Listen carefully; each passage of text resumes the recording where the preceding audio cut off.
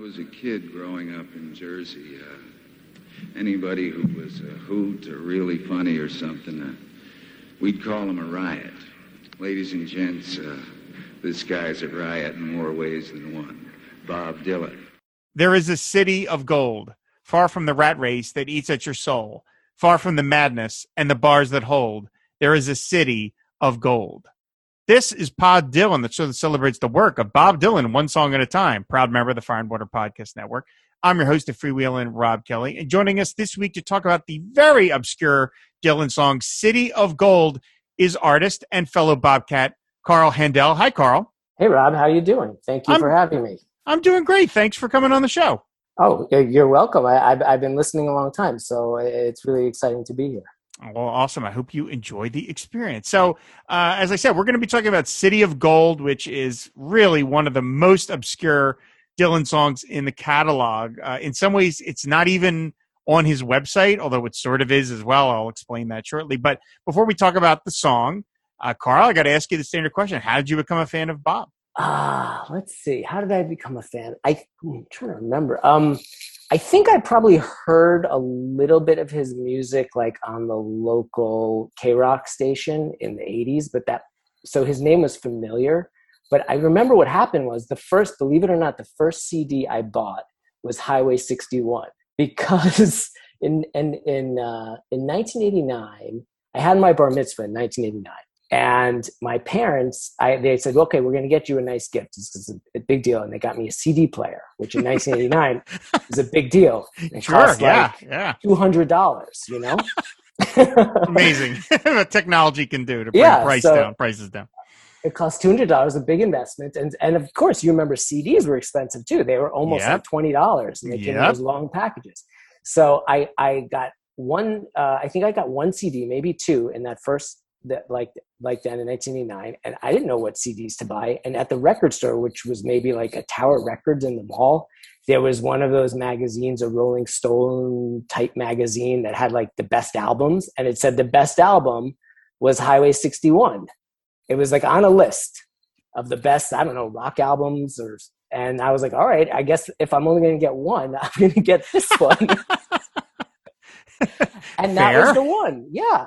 And I did know who he was because they played a couple on the K-Rock station. But before that, you know, I was a kid of the 80s. I listened to whatever, you know, Michael Jackson and Tears for Fears, whatever was popular, you know, because I was in the 80s. That's the first thing. But then when I got to college, I had one of those roommates, which probably we all had, some person who was a kind of like a hippie person who knew a lot more about Bob Dylan than me. His name was Andrew Schwartz. And he had all the CDs, and you know, so I just started listening to them more, more thoroughly then. So when you got Highway 61, I mean, what was your reaction to it? I liked it. I mean, I loved it. I remember like I was always, you know, I read. I was good with words, and I loved the wordplay. You know, the sun's not yellow, it's chicken. I remember listening to that when I was 13, and it sort of like blew my mind. But probably there was a lot of things that probably went over my head, and it took a little more reading and maybe reading some poetry before I was able to maybe appreciate it more. And of course, actually a friend of mine had Oh Mercy, this guy across the street.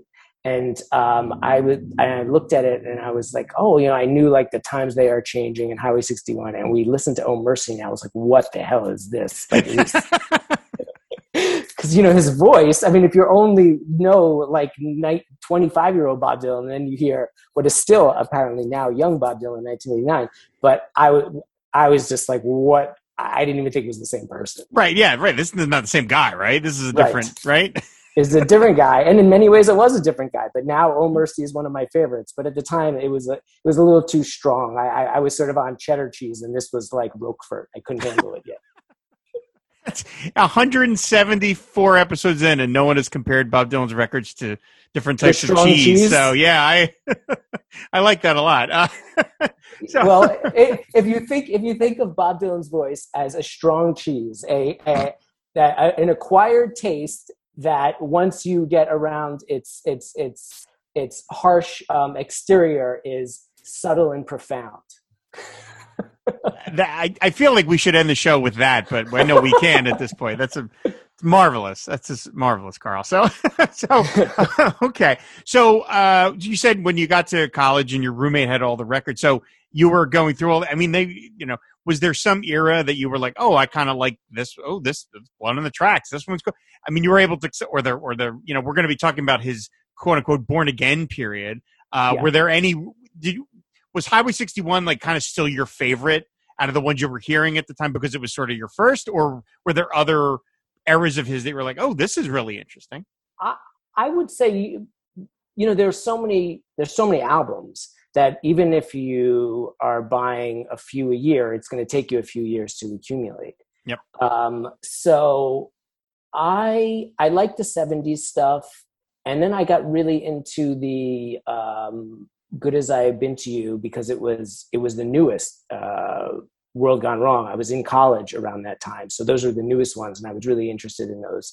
But I didn't really get that into the Born Again stuff until a little later. That again took a little more.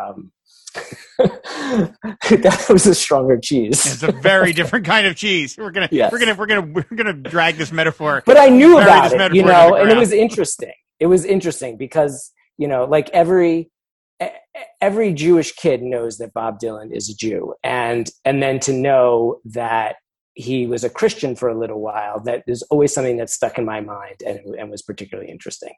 Okay. So, but in college, it was more the 60s and 70s stuff, certainly. Gotcha. Okay. Well, I said, I can't wait to talk about that period because that's exactly what we're going to be covering with City of Gold. But I do want to ask you, have you ever seen him live? Yes. I've seen him live quite a few times. Maybe like 8 or 10 times.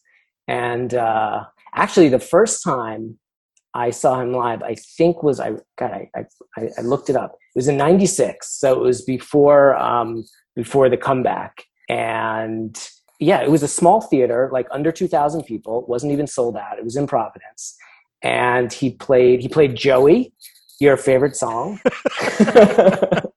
That's a strong tease, Joey. Yeah. I remember. I didn't know the song yet. I hadn't heard Desire, and I remember thinking like, who is this Joey character he keeps droning on about?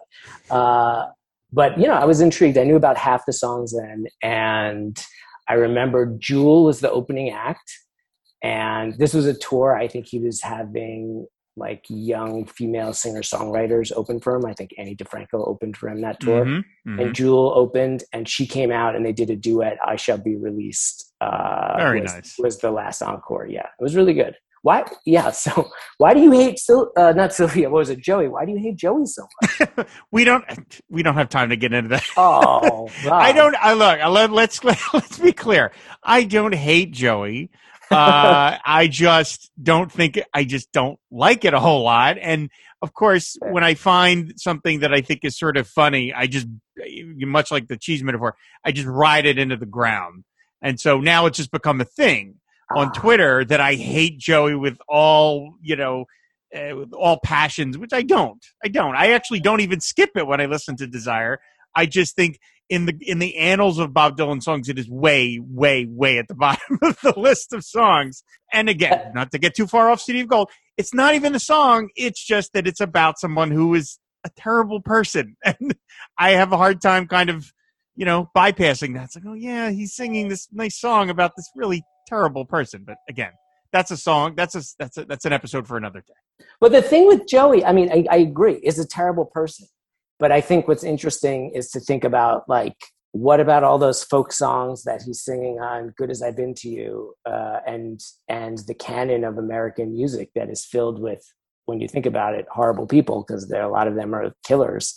And this is Bob Dylan trying to write a Pretty Boy Floyd, right? But it's a person that many of us were even alive during his lifetime because he died in the 70s. So it's like a modern person. You're like, oh, that guy's a killer. And then you're like, oh, Pretty Boy Floyd was a killer too. Oh, all these other people in these folk songs were killers too. And it's not good to kill someone because they took your Stetson hat. Mm-hmm. That is a completely fair way of looking at it. It really is. And in fact, I don't think I've ever quite thought of it that way. And just because something is old doesn't mean it's okay just because it's been grandfathered in. So I could put, so I will have to consider that whenever we get to a Joey episode. So. So no one's okay. So no one's requested. I'm just. Oh no! People have requested it. I'm just not. You're putting it off. I'm just not accepted it at this point. But we'll do it. We'll get to it at some point. I promise. Right. So okay, let's talk about something a lot nicer. Let's talk about City of Gold. Talk about heaven. Let's talk about heaven. Let's talk about City of Gold. This was a song Bob performed live. Only 19 times across November 1980 to July of 1981. It was a song, as far as I understand, never even attempted at any recording session. Clinton Halen, in one of his books, mentions that it was possibly tried at Rundown Studios in April of 1981, but the copyrighted version that was logged in with whatever the copyright, ASCAP or whoever. It was copyrighted from a live version. So this was something that Bob, wrote, put on the road, played live just a bunch of times, and then basically put aside. Now, of course, it's never been completely forgotten because it was covered by the Dixie Hummingbirds for the Masked and Anonymous soundtrack. So obviously they were and I actually like that version quite a bit. So, I mean, I have no idea to how much influence Bob had on that soundtrack. I would imagine he had some level of yay or nay on some covers. So he must have liked it enough to, say, all right, let's put the Dixie Hummingbirds version of it on there. But this is a, pretty obscure song. It's still not appeared on any bootleg series. It's never been released officially in any way. So I'm kind of curious, why did you want to talk about this song? Wait, was it not on the, I probably first heard it on a bootleg, but was it on the expanded bootleg series that had all the Born Again period stuff? I feel like there was one official release of it. I mean, according to BobDylan.com, it has not been. It is not listed anywhere. So. Oh, okay. The version I have is a bootleg. Sorry, Bob, but it's a bootleg. Oh, okay. Well, I've heard 3 versions of it, and I guess we'll talk about the lyrics, but why did I like it? Well, I think this wasn't the only gospel song or Born Again period that I would have been interested in covering. But I think that, I was just really interested in this period because I happen to like gospel music. So of the 3, Christian records, Saved was my favorite. And I think a lot of people think Saved is the worst because people think it's the worst. I like it the best because I like that it's like the most gospel of the 3. And there's something about, of all the masks that he has worn, this one to me was particularly perplexing and interesting. And, he's worn many masks, but this was the only one where he took on an ideology and a belief system besides the music, in addition to the music, or at least pretended to be or tried it on. So that to me was kind of interesting as well. And the performances are fantastic. He's really into it. And whether this song or many of those concerts, they're fantastic. And I'm pretty sure he really believed whatever. I don't know if he really believed in everything in the Bible, but he believed in the music enough to make incredible, authentic sounding recordings. Yeah, absolutely. I mean, to me, it's if he was faking it, boy, he's a much better actor than I give him credit for, because I feel like the passion that he brings to those songs is pretty evident, and it doesn't seem like he's faking it. I mean, I would think the music would be pretty difficult to listen to. It wouldn't hold up if it sounded fake, if it sounded like he was just putting on, as you say, a mask, but just he wasn't really believing in it. Certainly some of the gospel material is some of the best songs he's ever written. And by the way, I love Saved. I think that's a great record. I know people talk about that it pales into the live versions of the songs that were done on the road before he recorded the album. It's the only time he's ever recorded an album of songs after he'd already played them all live. But I still really like Saved. I think that's just a terrific record. And, this is a great song. I mean, look, Bob Dylan has been talking about heaven a long time. They've been writing a lot of songs. You could say Highlands. You could talk about March into the City, Key West. It's all these places that are off in our imagination that we will hopefully get to at some point, but we're not there yet. And so it's interesting to me, the live version that I have no idea when it was, which version of the 19 times it was played live is the one I have, but it lyrically, it's very different. Well, it's not very different, but there are a lot of changes from the version on the website. The song continues. There is a city of light raised up in the heavens and the streets so bright. Glory to God, not by deeds or by might. There is a city of light. And then he continues. There is a city of love surrounded by stars and the powers above. Far from this world and the stuff dreams are made of. There is a city of love. So I love that with each verse, it's the city of gold, the city of light, the city of love. And he's going to continue on. It's a very simple song in terms of its structure and in terms of the idea that it's the same. It's like almost like a list. It's just which is a lot of the gospel songs have, got to serve somebody, or kind of the list songs. But I love that he's changing it up with each, and he finds a new sort of inventive way to express this idea of going to this place that, again, we all hopefully will get to. Yeah. I mean, I have, I've listened to 3 versions of it, all, I guess, bootlegs, and none of them are the words that are printed on the website. So I don't know how he does that, or how like it's transcribed and then he adds more for it to be registered. I don't know, but you just read those first 2 lines and he doesn't say either of those exactly. In typical Bob Dylan fashion, it's just different when he sings it. And there's that line, and then he adds, let's see, the first, what does he do? He does change it up, like the city and the country. Oh, no, yeah, the second one, he goes, there's a country of light, raised up in glory, angels will ride, something like that. Never no darkness, never no light, there's a country of light. That's the second stanza. And then the third stanza, he does never no darkness beyond the stars above. So that is also not written. And then he does add something that's not in any of the ones. He's got, there's a city of hope, don't need no doctor, don't need no dope. I'm ready and willing, throw down a rope. Not the most complex or best Bob Dylan lines ever, but again, I don't know if he comes up with them on the spot, but we have different iterations of the same song.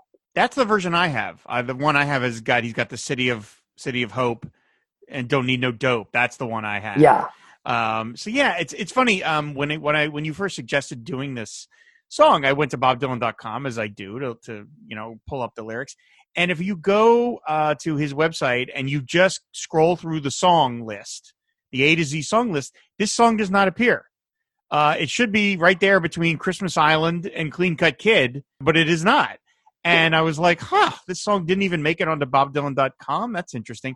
And then I just did it. Is there. But then I did a Google search, and it takes you to the page. So the page for the song does exist. It's bobdylan.com/songs/city-gold, but it's not on the list. So I thought, well, okay, that's sort of funny. The song is there on the website, but you have to kind of really search for it, kind of like the City of Gold itself. It's a little hard to find. But it nevertheless is there. And so on the version, the lyrics, it continues on. There is a city of grace. You drink holy water in sanctified space. No one is afraid to show their face in the city of grace. There is a city of peace where all foul forms of destruction cease, where the mighty have fallen and there are no police. There is a city of peace. And like you were talking about, it's amazing for a song that only was performed 19 times, how much he kept messing with it. Obviously, he was, I don't know whether he was dissatisfied with the earlier version or simply wanted to test it to see how many, different versions of this phrase could he come up with. I mean, if you would put them all together, my God, the song would be 7 minutes long. All the different, iterations of it. But it's sort of funny that he's playing a song that nobody knew. So nobody would know if he was getting the words wrong or not. And yet, of course, he was, I guess, going back to his hotel room every night and still rewriting this thing. But I think that's like a very Bob Dylan thing to do, which is to take a simple idea, which I think people did know this because it was a hymn like City of Gold was a Christian hymn that some people might have sung and been and familiar. there is a phrase from the Bible, Revelation 21:18. The wall was made of jasper, and the city of pure gold, as pure as glass. So it's if you were religious and if you went to church in particular denominations, you might be familiar with this. But I think the repetition, that's what hymns or incantations, is that what the word? Yeah. Where it's usually quite simple. You kind of say this simple thing over and over again. But of course, he's Bob Dylan, so he has to say it multiple ways and keep changing it. He gets wordy about it because he's Bob Dylan. But I mean, how many songs you point to that does he write about this very simple idea, which is simple in Christianity, that there will be a better day coming, that times might be hard now, and we might have this burden now, and there's a better day tomorrow. And in this particular song, it's the City of Gold, but he could have written about it in other ways. But I do think it is typical Bob Dylan that he needs to just make more words than he can't help himself, but to make many different words and many different stanzas of the same simple hymn. Yeah, it is right, as you said, it is definitely a hymn, and yeah, when you're writing hymns for large numbers of people to sing, you don't want it to be complicated. You're not trying to get people to sing Visions of Johanna. You want to do something very simple. And I love the use of the backup singers for this song, and the keyboard playing is marvelous. I love that kind of church organ sound that the keyboard player is putting across in the song, where he's behind Bob and he's playing he's got those the tune sliding up behind him. But I love the backup singers singing the chorus, but then also kind of humming along with them. And it really there was a quote about it from the late great Paul Williams, who wrote a lot of great books about Bob Dylan, where he said he felt when he heard it at the time, he said that it was one of the rare Dylan gospel songs at the time that was, as and this is Paul Williams' view, was like a positive vision, that it wasn't so much about wickedness and falling and souls being damned or whatever. It was a more positive view. Now, I would argue there's lots of positive stuff on Saved, which is from around this time. There's positive stuff on Every Grain of Sand. But I also know when you hear some of the other songs that Dylan was singing that never made it onto records, like Cover Down Breakthrough or Ain't Gonna Go to Hell for Anybody, those are more about, again, damnation or fighting the world due to your beliefs. But City of Gold, I mean, even you don't have to be Christian to get behind this notion of there being a better place that we all want to get to. And that's one of the things I love about the religious period, is that I can transpose a lot of that stuff for my own life, and it doesn't have to do with the religion, really. Yeah.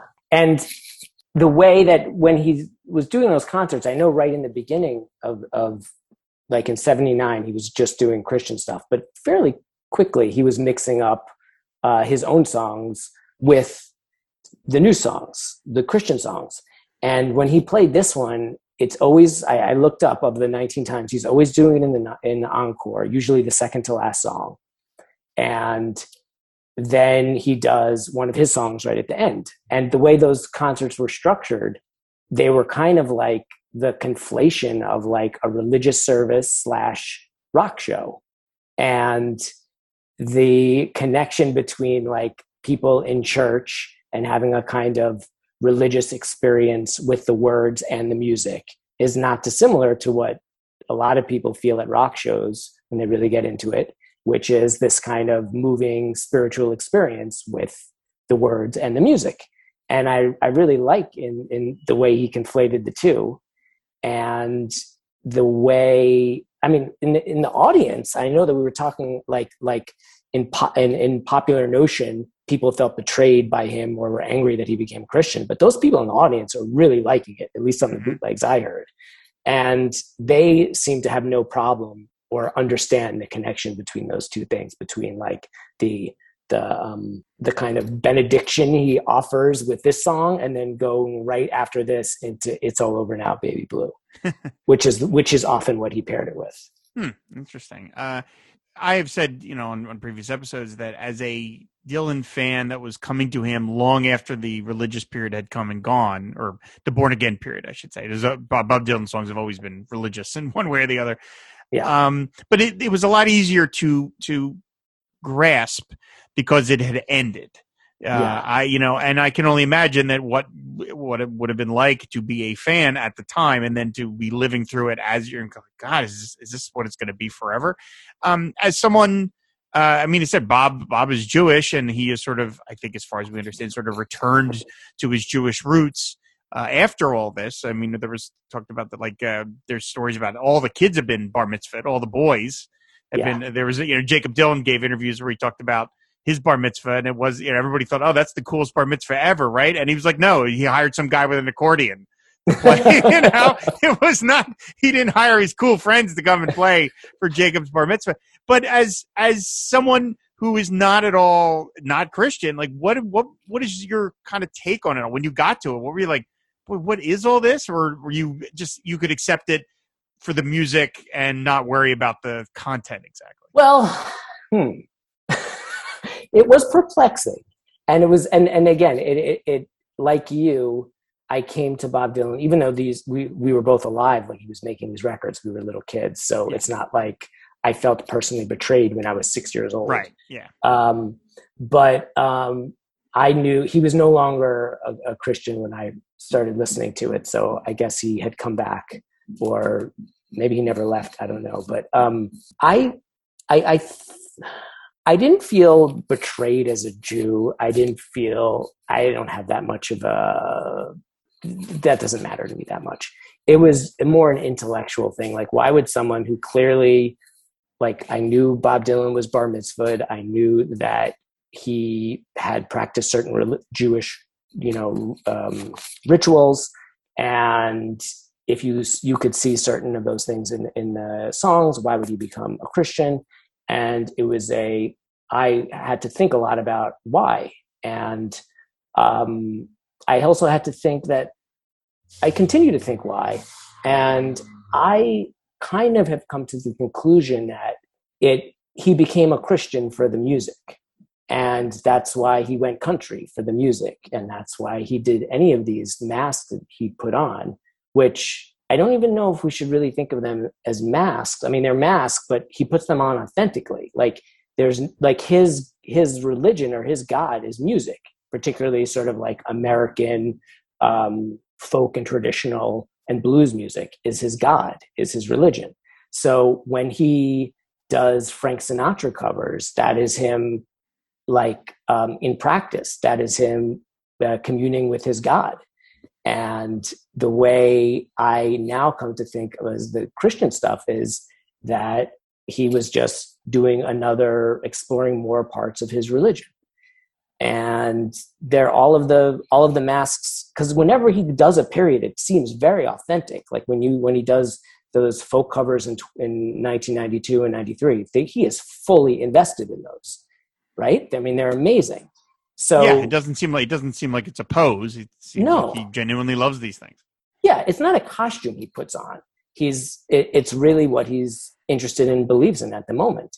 And it also in some way kind of explains to me why the earliest Bob Dylan, why to me it feels a little inauthentic, and why after only a few years he stopped writing what we would call protest songs, even though they seem, in those early protest songs to me, seem a little inauthentic, even though, The Times They Are Changing perhaps is one of the, most important songs in world history, and that it started revolutions, and there in South America and Asia, there's, student groups and protest groups and anti-authoritarian groups that still listen to this music. And there's probably someone in China who's listening to this and thinking one day, things are going to change.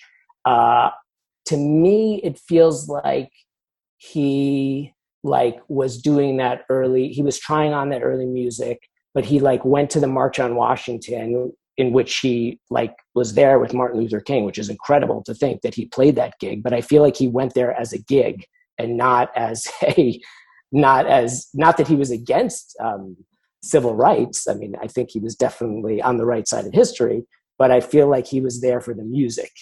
and which now, so why it was so easy for him to then move on from all those protest songs when everyone else who like thought he was like a believer in the cause felt betrayed. But if you look at it like, no, his cause was always music, then there's nothing to be betrayed by. That's a really interesting idea. I never really thought of it that way. The idea that it's almost like the muse is the god. I mean, God, he just sang about that in the last record. And it's like, okay, to really follow the muse, you have to kind of immerse yourself in the life that's going to help you create the songs. Because obviously, if you weren't a real believer in, say, this stuff, this born again Christianity, you couldn't write these songs because, again, it would sound totally fake.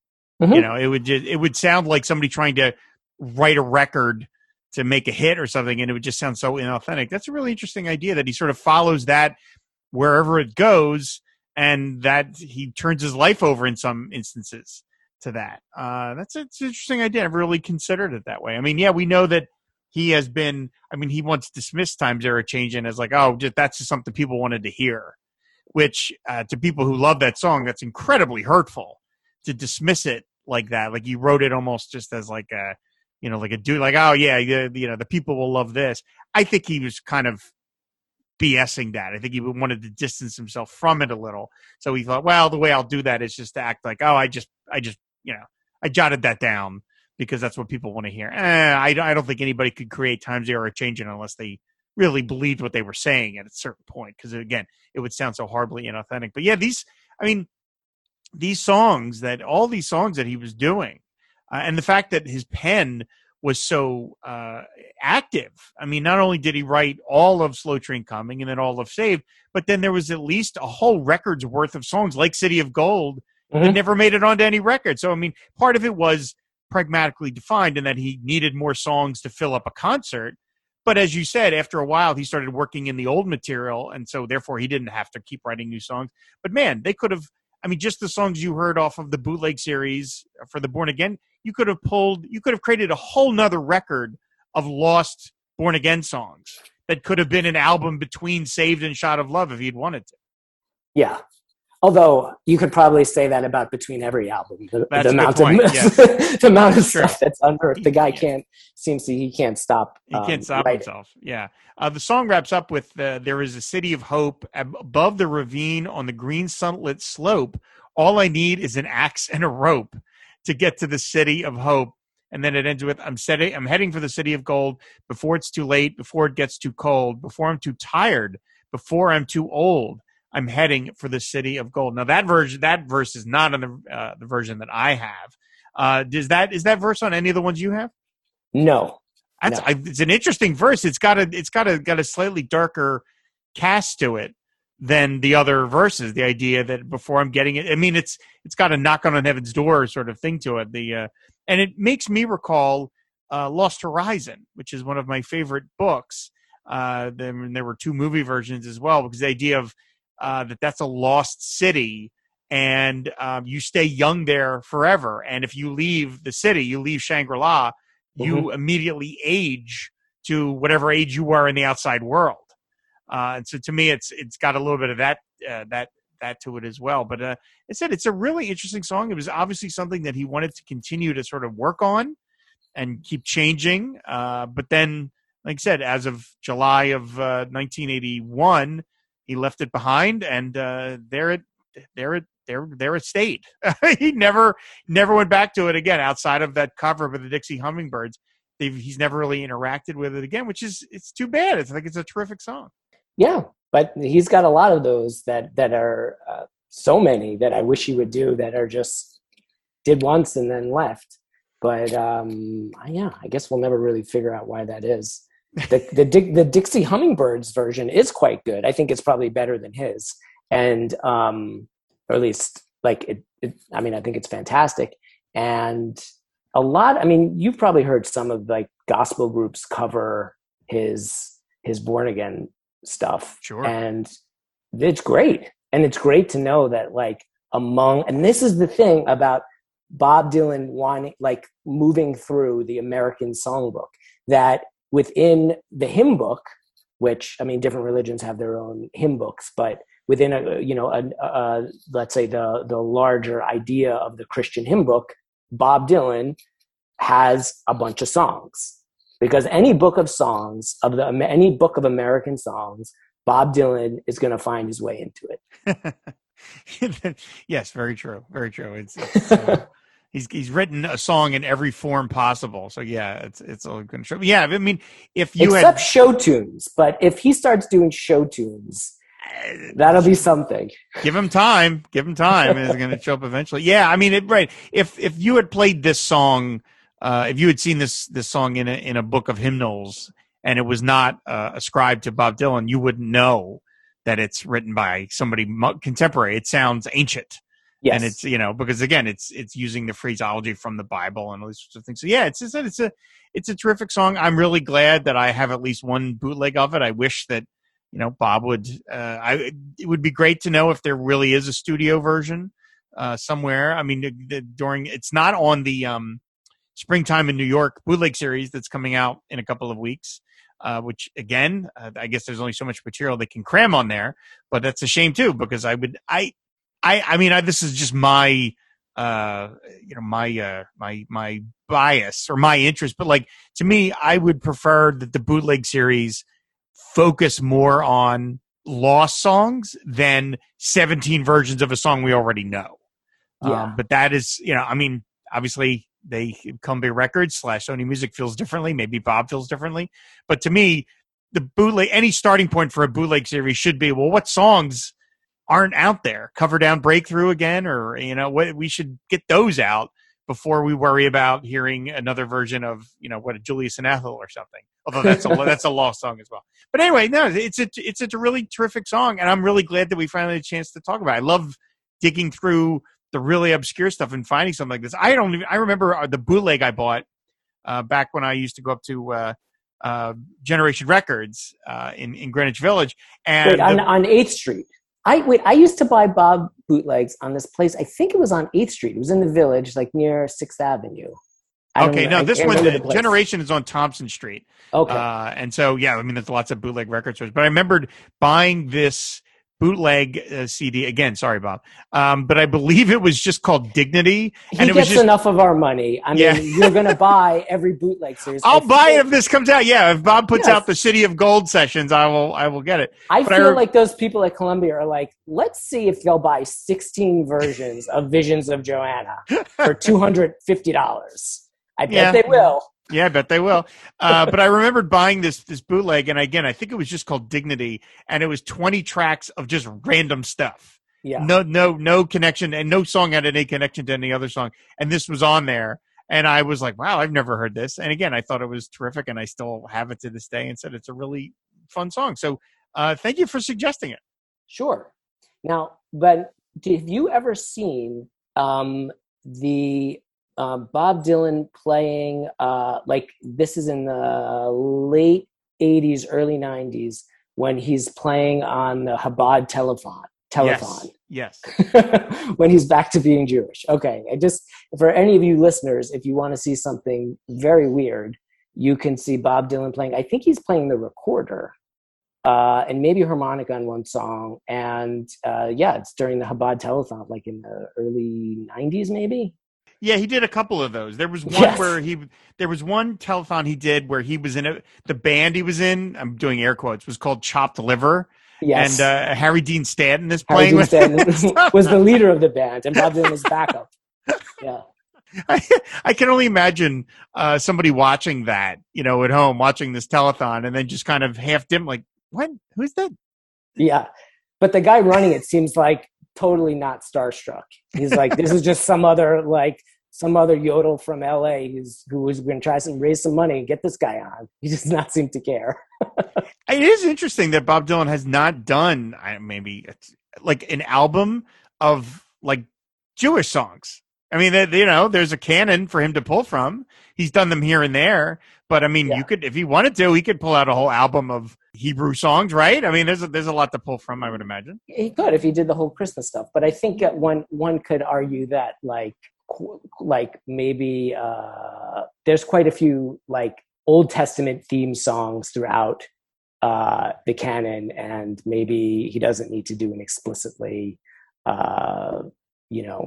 Jewish themed album. Maybe so. Yeah. I mean, like I said, I think Columbia Records probably has their limits at a certain point of like the uncommerciality of what he's doing. He's like, I'll record 2 records of folk songs in my garage, and they're like, oh, all right, okay, we'll put those out, Bob.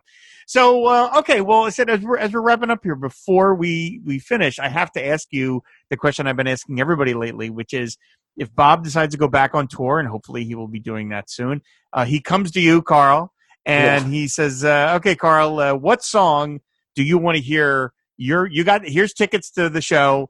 You're going to go see him in LA. What song do you want me to open? Oh yeah, I knew you would ask this. Well, and people have been cheating lately because they've just been naming the song that they're there to talk about on the show, which is cheating a little bit, but okay. Well, I actually don't want him to do this song because I think there's probably 15 songs I'd rather hear him do.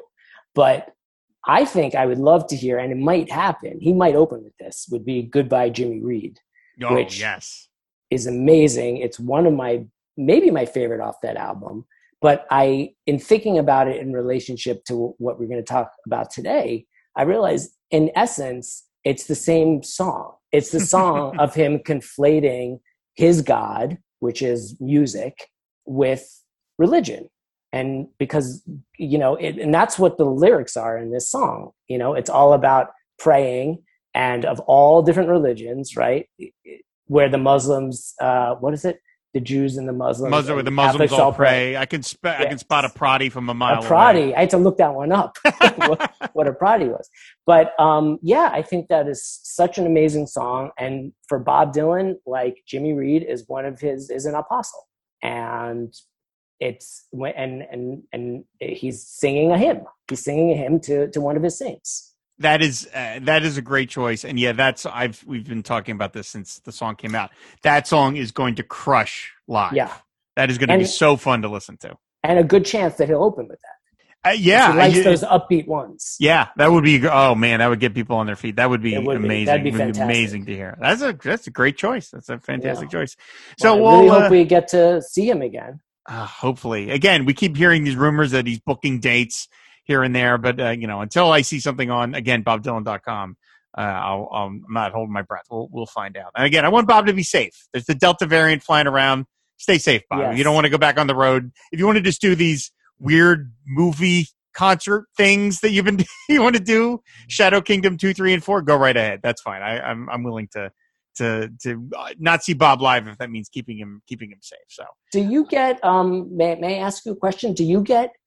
Anytime one of the other people from his era, like when Charlie Watts just died, I get these pangs of fear. Charlie Watts is the same age as Bob Dylan. Charlie Watts he was one of the guys who, like the people who used drugs and who like did all the rock and roll stuff, they died a long time ago. The healthy people who ate kale are the ones who are dying now. And that's Charlie, who we know was like the least rock and rolly of the Rolling Stones. Yeah. And I think, oh God. And I get this like feeling in my gut, like I'm about to get dumped or, get really bad news. So I don't know if you have that ever in your daily life, this fear. Sure. Bob Dylan dead fear.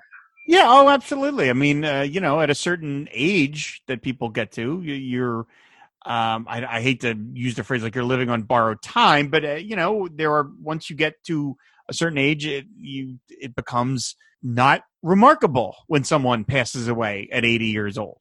It just is. That's a grim thought, but it's just the truth. My father, as of this recording, is 88 years old. And I say to him all the time, we are just so thankful that he's still with us, because a lot of people don't make it to 88 years old and still in the shape that he's in. And he's still, he's still there. And we're very fortunate that he's still with us. So yeah, obviously when all these people, I mean, I've talked about it in previous episodes, it's got to be tiring and very disheartening for Bob to see so many of his contemporaries go away. That's got to be a lonely feeling. I mean, good Lord, 3/5 of the Wilburys are no longer with us. Even the junior member is not with us. And that's got to be very melancholy, more than melancholy to see that happen. So yes, anytime, there's some news. And so there was that thing on Twitter where somebody took photos of Bob like walking the street in Los Angeles, and it was like the first actual proof that he had made it past the coronavirus because he was just walking on the street. And I was like, thank goodness. Great. Yeah. Good for you, Bob. For how bad he seems to have treated his body. I mean, we know he smoked for a long period of time, and he smoked about 1 million cigarettes. Yeah, and obviously living on the road is a hard way to live. He seems to be very durable. Thank goodness. And so yeah, I mean, I obviously want to go back to seeing him live, but if it is any way something that seems risky, then don't do it. Don't do it. Just stay home. Do the shadow. Hire more actors to pretend they're playing instruments, and just do the Shadow Kingdoms, Bob. I mean, that's I want him to stay safe more than I want to see him live. So yes. So anyway, well, Carl, thank you so much for coming on. This was really fun to talk to you. Again, I love it when somebody mentions a song that obscure in the catalog, because it's not a song that people are ever going to be talking about so much. So thank you so much for doing this. Thank you for having me. It was a pleasure to be on, and I love listening to your show. So this is an episode I won't listen to because I'm on it. But next week, I'll get back to listen to your show. Yeah, I don't have that.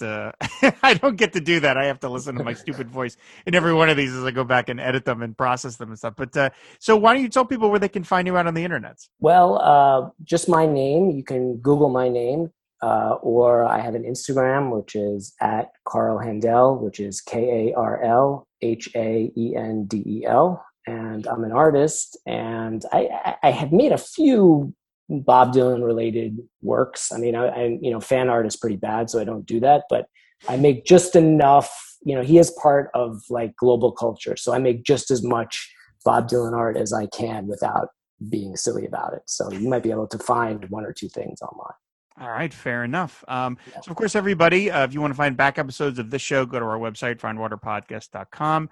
You can subscribe to Pod Dylan and any podcatcher of your choice. And then finally, if you want to support the Fire and Water Podcast Network, just go to patreon.com/FW Podcasts. And there you can unlock various rewards, one of which is to be name checked on a show of your choice.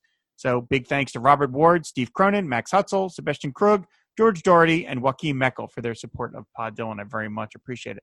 So that's going to do it. Thanks, everybody, for listening, and we will see you later. Bye. And the city, and then again, we have an implied to be verb here, is the city is pure gold.